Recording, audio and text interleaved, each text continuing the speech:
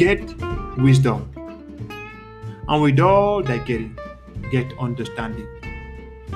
You are welcome into this episode of Reverb's Wisdom Nuggets for daily, everyday life. Praise God. I'm going to change things around here. Praise God. Hallelujah. I am so glad you're once more with us. By the way, my name is Lionel, and I praise God you are taking some time to join us today. What we do in this podcast called Reverbs actually means read Proverbs. We go through the book of Proverbs in this 16th season, reading one verse per chapter per day, and God speaks to us as we do.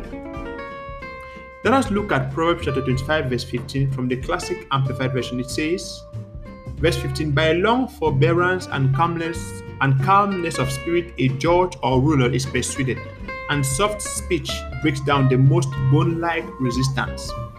What is the point here? God is talking about the power or the importance of being calm, being poised. Somehow in this world, it seems as though it is those that make the most noise, that shake the most, that are the most successful, that break through the most defenses. But God is calling you and I to realize something. He's making me actually realize something. It doesn't really matter how loud you shout or how energized you are. How forbearing are you? How calm is your spirit? And how soft is your speech? Think about it. When you look at the rock, sure, another rock can break the rock. But what is that thing that can crack a rock without the rock maybe never even realizing it? Water. Drips or drops of water on a rock can with time break the rock into pieces, and the rock will never realize it. Why? Because it is just calm, quiet, and soft. And you think it is not doing anything, but it is actually doing something. And that is the thing that God is calling you and I here today about. God is reminding you and I today that calmness doesn't mean foolishness.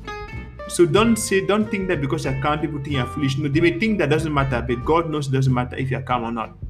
The point is, be like Him.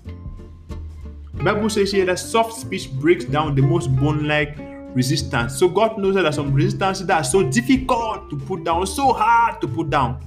But it's calling you and I to realize that actually some soft speech can break down the most great resistance. Hallelujah. Think about the walls of Jericho. It wasn't like some kind of thing. No, it was some simple trumpet sounding that make it fall. Why? Because calmness of spirit and soft speech is all you need to break down the strongest of resistances. Praise God. Jesus is coming soon. You need Jesus into your life.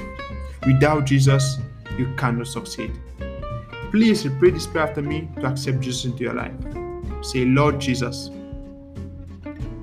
thank you for saving me. I believe you died for me.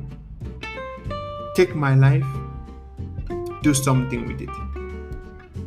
I do believe and receive my supernatural prayer language, which you spoke of in the book of Acts. Thank you for saving me. In Jesus' name. Amen. If you just made this prayer from your heart, you're welcome into God's family. You are welcome. God loves you.